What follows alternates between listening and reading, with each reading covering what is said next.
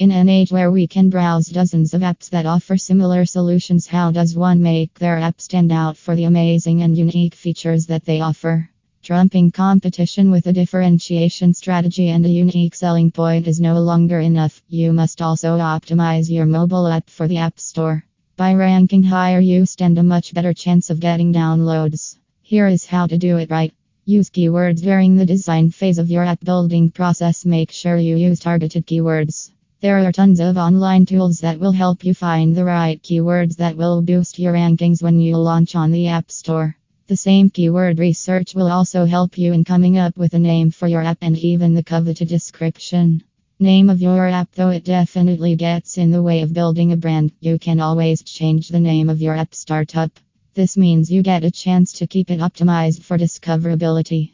A neat way around this is to use the strategy when you do not have a customer base. Once people start recognizing your application and downloading it, you need to stop, as the name has now been established.